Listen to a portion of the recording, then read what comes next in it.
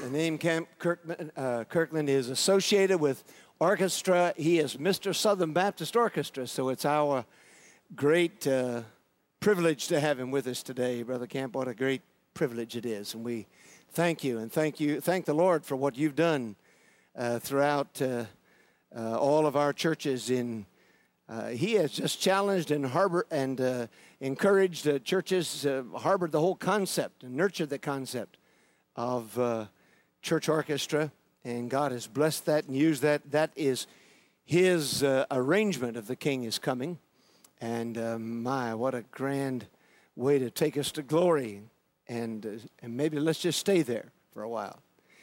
And then you also heard Tracy Morris, who is our new music secretary, sing He Is Able. And before that, between the services, you saw the three sons of Marjorie and Kenneth Smith, and they played and sang for you. You ought to hear that bluegrass team, taught by the family. They do a great job, and we wanted you to hear a little of their ministry too. I invite your attention to Proverbs chapter 4 and verse 20.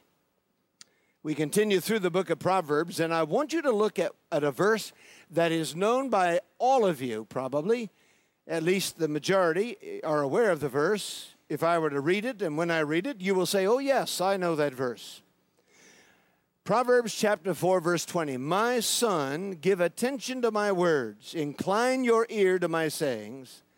Do not let them depart from your eyes. Keep them in the midst of your heart.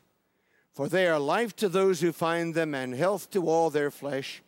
Keep your heart with all diligence, for out of it spring the issues of life.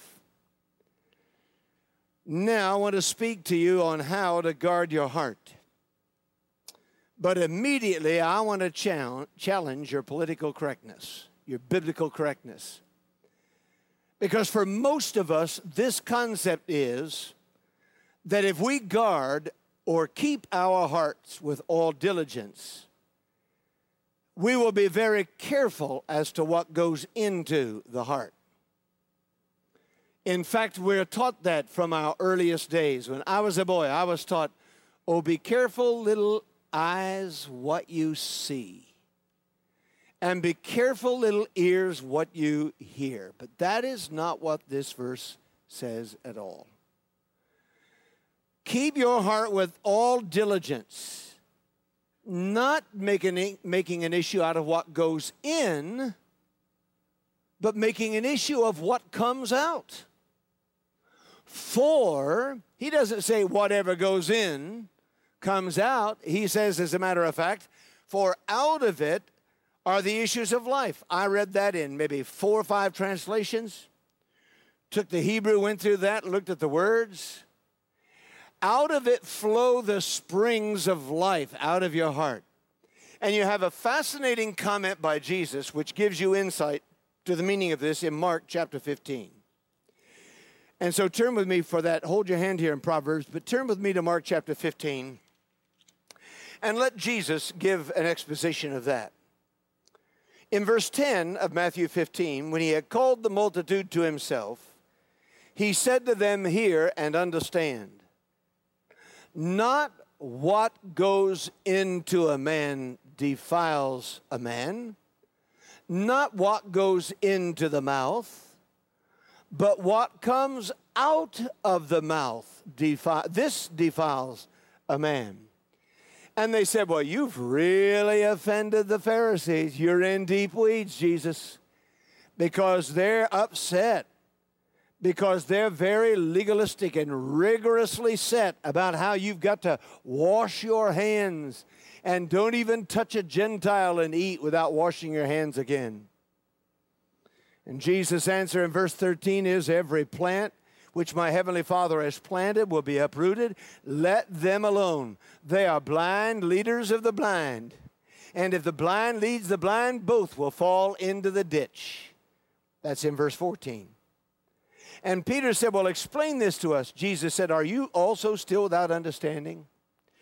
Do you not yet understand that whatever enters the mouth goes into the stomach and is eliminated? But those things which proceed out of the mouth come from the, what's the word, class? Come from the heart. Oh, So you mean to tell me it's not what goes in, but it's what comes out, because it proceeds from the heart? They defile a man. For out of the heart proceed evil thoughts, murders, adulteries, fornications, thefts, false witness, blasphemies. These are the things which defile a man. But to eat with unwashed hands does not defile a man. That's a fascinating passage. Obviously, we must give some thought about what we put into our bodies. But Jesus said, I have developed a mechanism when your body was created that will take what you don't need and eliminate that so that it protects you. And it's what comes out that is defiled, not what goes in. And if that's true physically of the body, now you understand why Proverbs 4 says, keep your heart with all diligence and watch very closely what goes into it. That's not at all what it says. It says, guard your heart with all diligence and guard what comes out. We used to have a man on our housekeeping staff who I guessed he weighed 230 or 40 pounds, but I was corrected in the 8 o'clock service. He weighed 300 pounds. And I won't call his name lest he's watching or he sees this on TV. But his last name was Smith. It's interesting. But anyway, that man could eat a half a pound of bacon and 4 eggs for breakfast, 3 pork chops and a bunch of French fries for lunch, all with cheese on them, 2 fatty ribeye steaks for supper, and then get his cholesterol count checked, and it'd be 104. Now, I want to tell you, if you don't understand it yet, you understand it now. Life is not fair. I can look at a French fry, and I'm over 300. All I have to do is look at it. I believe in miracles because I can eat 4 ounces of something and gain 3 pounds. I believe in miracles. Miracles are not a problem to me. And see, what Jesus is saying, that's true of the body, and it's analogously true of the heart. God has built in safety measures and safety mechanisms so that we don't have to reflect everything that comes out of the heart. If somebody says, I can't help feeling this way, I can't help acting this way, now that's absolute nonsense. What Jesus is saying, and there are several things here I would call to your attention.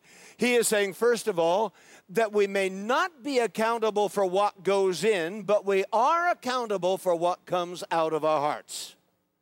I cannot always control what I hear. You cannot always control what you hear.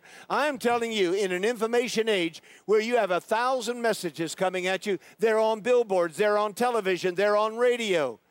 They're accidentally on your screen, the screen of your computer. They're everywhere. You got bang, bang, bang, bang, bang, bang, bang, bang messages. You cannot always be in control of what goes into your heart. But you can be in control of what comes out of your heart. That's why the Proverbs writer says, keep your heart or guard your heart with all diligence, for out of it flow the springs of life. And I am accountable for what I do, but I'm not always accountable for what I see and hear, but I can control how it affects me. Amen? Now, do you understand that? Because that's a radically different concept from the way we normally see this verse. Now, I'm not saying that you shouldn't restrict what your children see on television or what movies they go to. I'm just telling you that is not the overruling factor. We can argue all we want to about the force of television, and I believe that the violence on television has a fantastic influence on young people. But I think just as important is the fact that we have taught our children, we have built a no-fault society, and we have taught our children they're not always responsible for what they do. They can't help it, and so they feel unaccountable in life. Unaccountable. Secondly, God has created a process for cleansing. And there's a process spiritually whereby if I take in something, I don't have to always let it out. And that's the process that I'm after today. That's the process that's outlined in Proverbs 2, 3, and 4. I don't, just because I hear somebody use the word damn, doesn't mean I have to use the word damn. And just because I hear somebody use the Lord's name in vain, I don't have to use the Lord's name in vain. God has built into me a process for cleansing and victory, and I am accountable for what comes out of me. And you are accountable for what comes out of you, and no amount of excuse and no amount of no-fault morality is going to change the fact that you're going to answer for what comes out of your mouth, because it comes from the heart. And when Jesus said this comes out of the heart, he talked about things like thoughts. I'm in control. Like adulteries, you're in control. Fornications, you're in control. False witness, you're in control. You're accountable for all of those. The third thing I should say about this concept is that testimony is determined by our fruit, not our food. Testimony is determined by what comes out of us, not what goes into us. What is the person like in the heart? I remember the first movie I ever went to. I had been taught that all movies were wrong. I looked up and down to see if anybody was watching. I bought the ticket. My heart was beating 135. I looked around the lobby to see if anybody was watching. I walked up to the gate.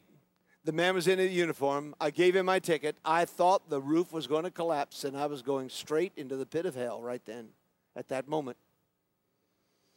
And I went on into the theater, and guess what movie was showing? It was The Robe, the story of the crucifixion. I mean, there was absolutely nothing wrong with that.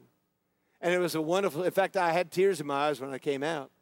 And it just reminds me how important it is for us to understand that it's more critical what comes out of us than what goes into us. And I want us to examine the book of Proverbs in light of that for a few moments. Chapter 2. There are 4 things that we must do, 4 things involved in that process of cleansing, 4 things the heart must do to keep your heart with diligence and be accountable for what comes out. Are you ready? The first is in chapter 2, and I call this the hunger for God's instruction. If a heart is going to guard itself, and if a heart's going to control what comes out, then you've got to have a quality control, and the quality control is the Word of God. Now, listen to the language. Verse 1, chapter 2. My son, if you receive my words and treasure my commands within you, so that you incline your heart to wisdom and apply your heart to understanding, if you cry out for discernment, lift up your voice for understanding, seek her as silver, search for her as for hidden treasures. Then you will understand the fear of the Lord and find the knowledge of God, for the Lord gives wisdom. From his mouth come knowledge and understanding. There's the first defense. We must hunger for God's instruction. And note the verbs. My son, if you receive my words. This does not mean I'm just memorizing Hosea, Joel, and Amos, that they come after each other in the Old Testament prophets. If I receive God's words. See, this is the second my son passage. The first my son passage is chapter 1, verse 8. The second my son passage is chapter 2, verse 1. It's the nature of a father to pass on, and the responsibility of a father to pass on wisdom to the children. So if you receive my words and treasure, look at the verbs, underline the verbs in your Bible. Treasure my commands within you. Within you. They have to be in your heart. There has to be a heart hunger. There has to be something more than just Bible study. You've got to understand something more than just a sterile definition of the sovereignty of God. I've got to have God's instructions and commands in my heart. They must be digested so that they can help process and prevent coming out what would defile my testimony in the name of Christ. Incline your ear to wisdom. Listen with the ears of your heart. Apply your heart to understanding. Cry out for discernment. Lift up your voice for understanding. Seek her as silver. Search for her as for hidden treasures. Listen to what he's saying. This is the way we understand God keeps the heart. There must be a heart hunger for God's instruction. It's not a passive guarding. It's not a passive keeping of the heart. It is an active guarding, an active keeping. I am actively searching everything that goes out of my life so that I can keep what flows out of the springs of my heart. Notice, if you will, the relationship in verse 5. You will understand the fear of the Lord and find the knowledge of God. And all throughout the book of Proverbs, that is a theme over and over again. If you fear God and you have awesome respect for God, then you are best likely to know God. The knowledge of God is tied to the fear of God. And when my heart is filled with instruction and it is mine, then I'm more likely to have ongoing interaction with God and know Him. For to know God in His awesomeness is to fear Him. And to fear God in His awesomeness and respect Him is to know Him. I don't know if it's going to be possible for people much who grow up without any kind of respect for anybody to have much respect for God. Because respect is almost like authority. If I don't honor the authority of the state and I don't honor the authority of my parents, how am I going to honor the authority of Almighty God? If I don't respect my mother and father, if I don't respect people around me, if I have no respect for leaders, if I have no respect for others who are farther down the pilgrimage than then I'm probably not going to have much respect for God. And the writer of Proverbs wants to say there's a distinct correlation between knowing God and respecting or fearing God.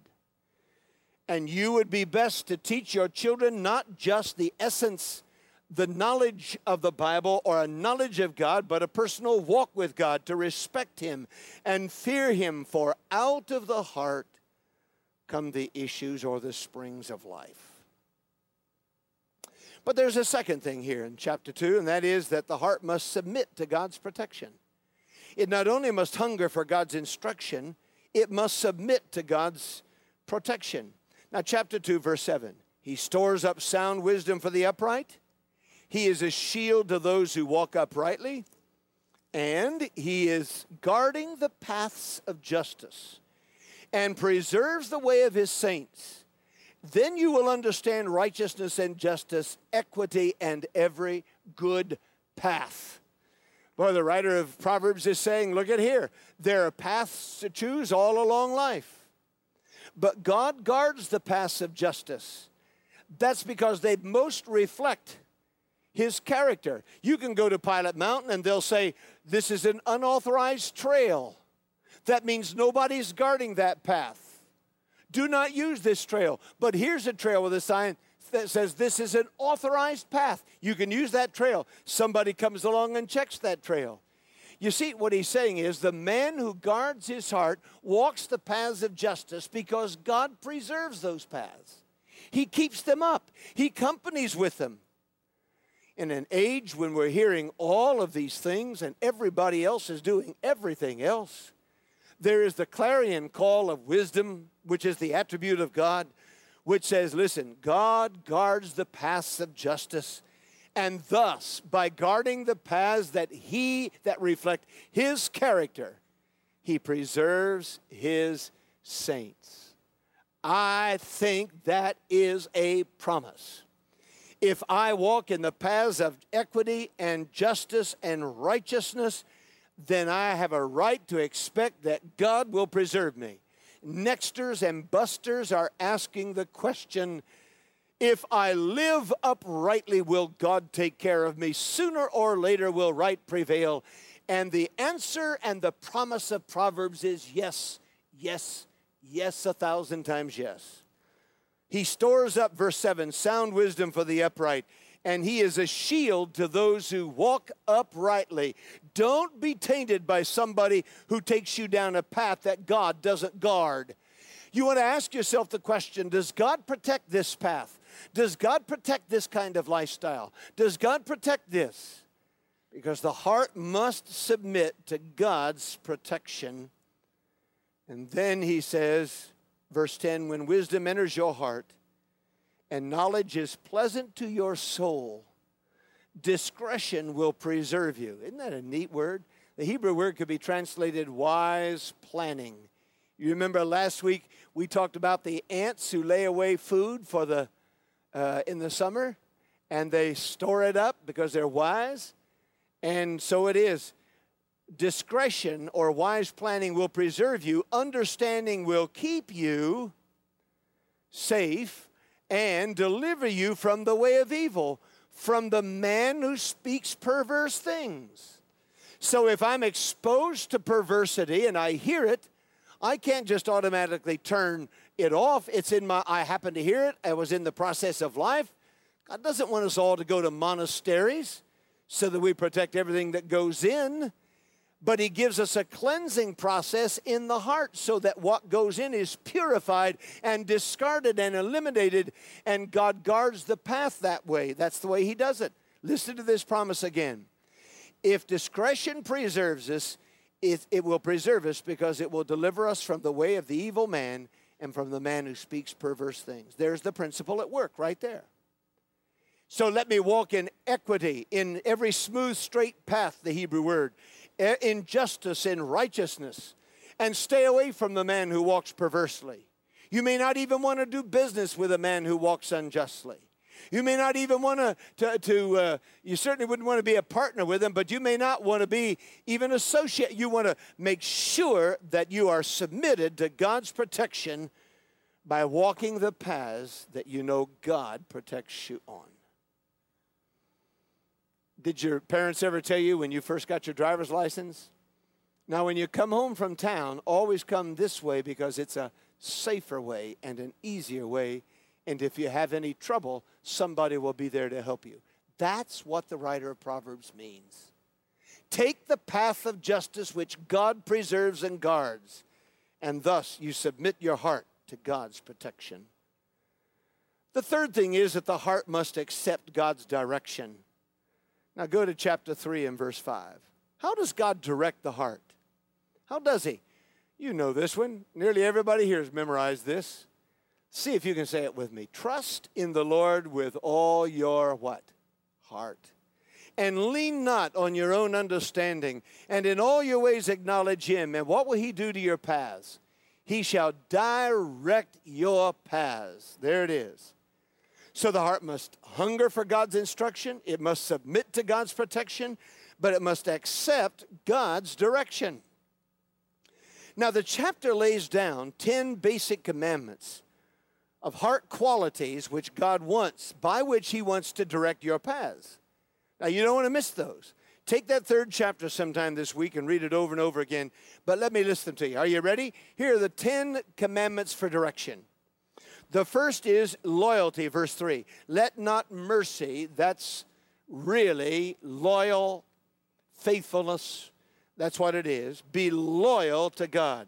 Now, if you're loyal, you accept God's direction. One of the ways we protect what goes out of our hearts is that we are primarily loyal to God. Secondly, let mercy and truth, and the word truth can be translated perhaps better, kindness.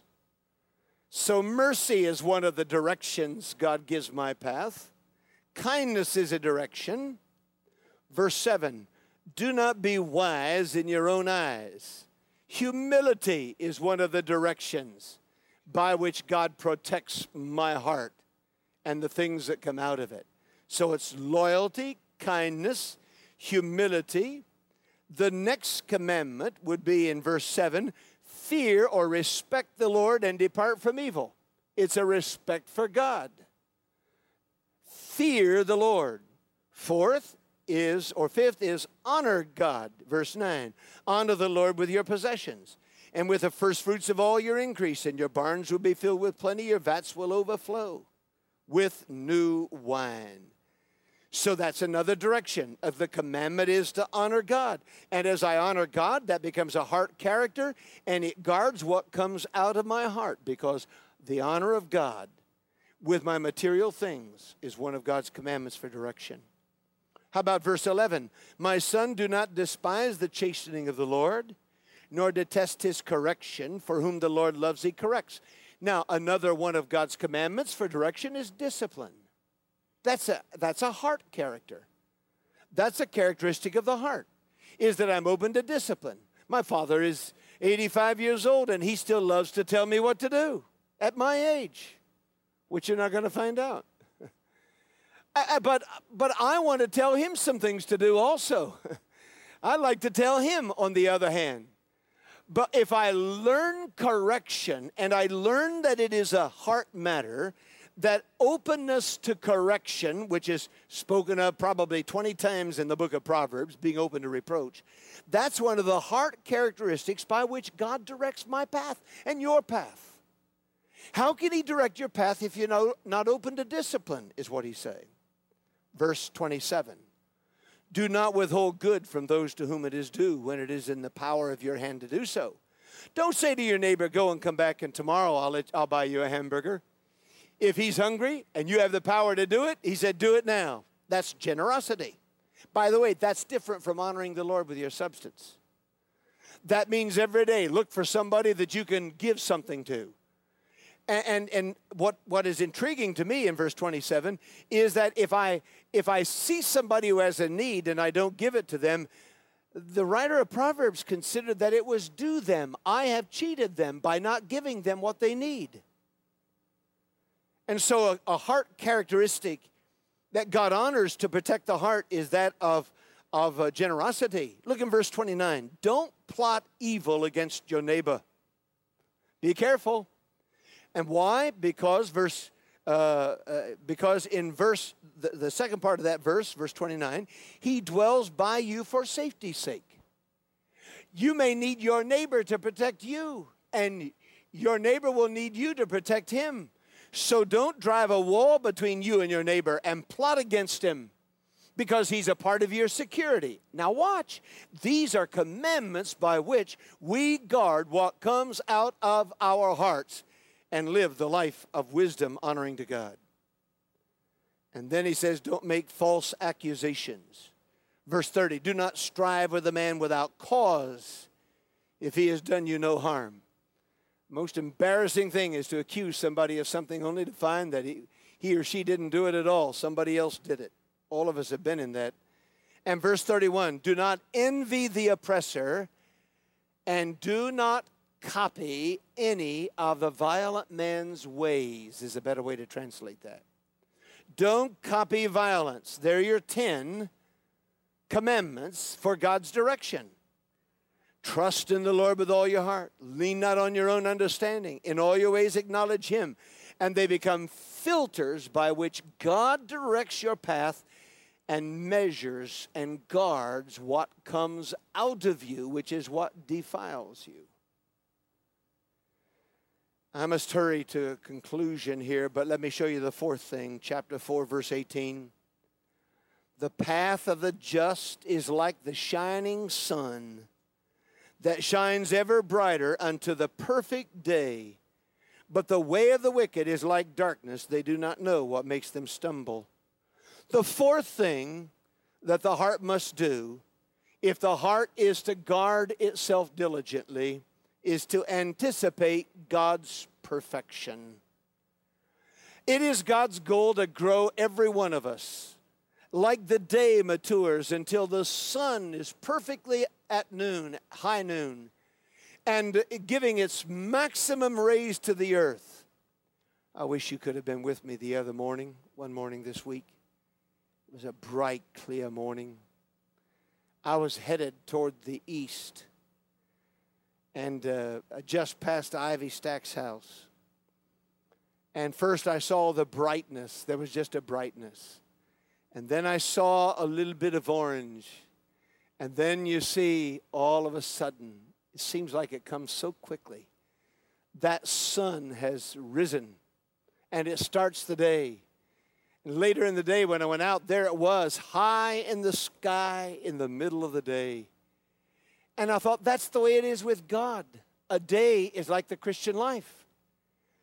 Listen to what he says. The path of the just is like the shining sun.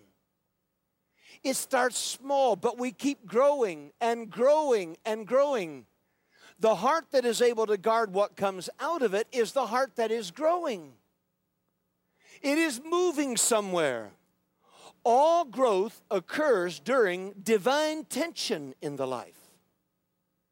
Here is my sober view of reality, and here is the vision that God gave me out of a burden.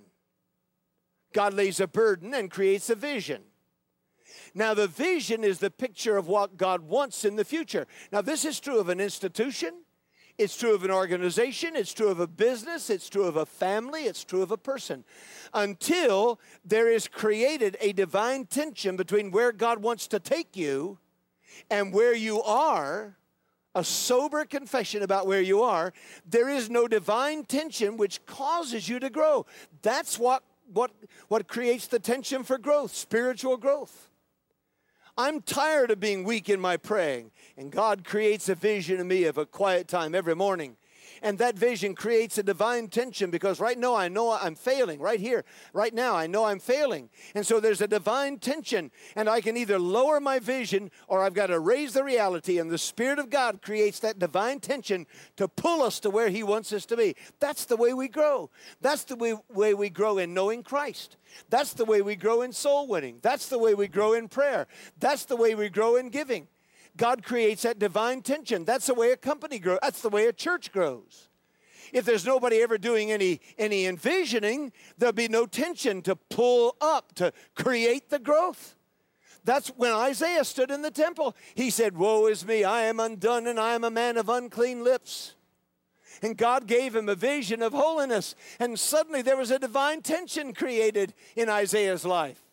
And Isaiah said, "Oh my, I've got to let God pull me from here to here." That's what the writer of Proverbs is getting at. The Christian life is like a shining sun that is moving towards a perfect day. And that's what God wants to do in our lives, move us to perfection, to maturity. If you're not growing, something is wrong. You will never keep your heart with all diligence if you're satisfied with the status quo in the Christian life. Period. Punct. I want to ask you, are you farther along in your prayer life than you were 3 years ago? I want to ask you, where's the divine tension in your life right now?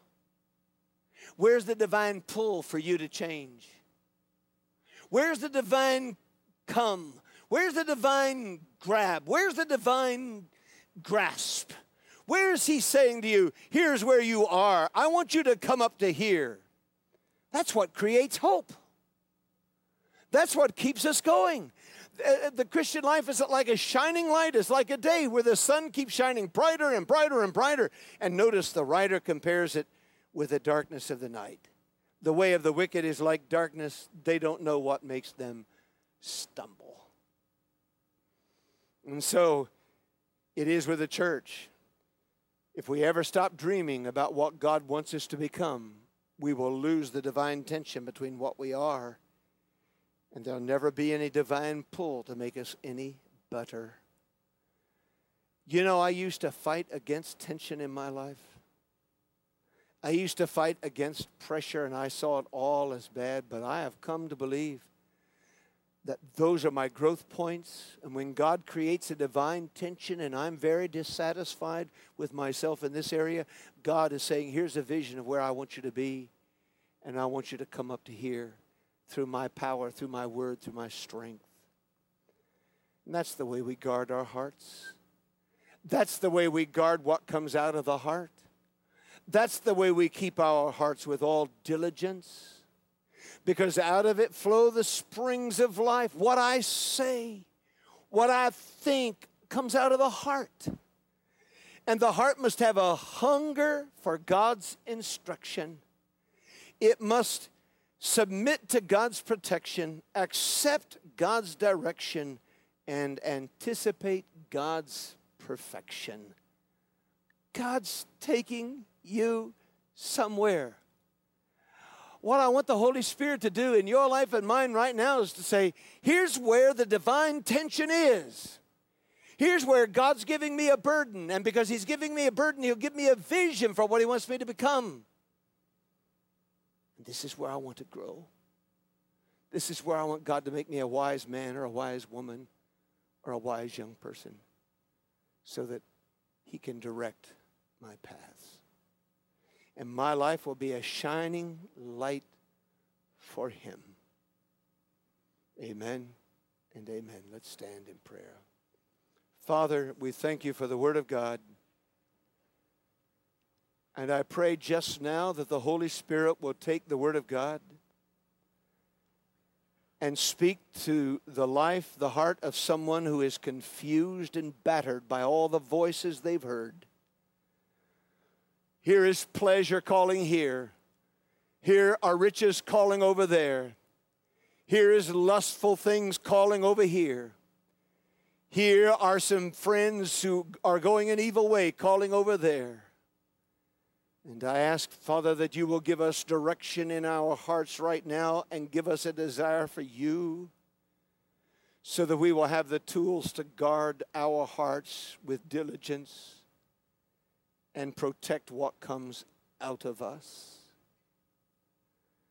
That's the man or the woman, the boy or girl whom you're going to bless with great blessing and protection and riches that are far more than physical or material. Speak to each of us in Jesus' name. And while our heads are bowed for just a moment, I want you to clear out all distractions in your mind.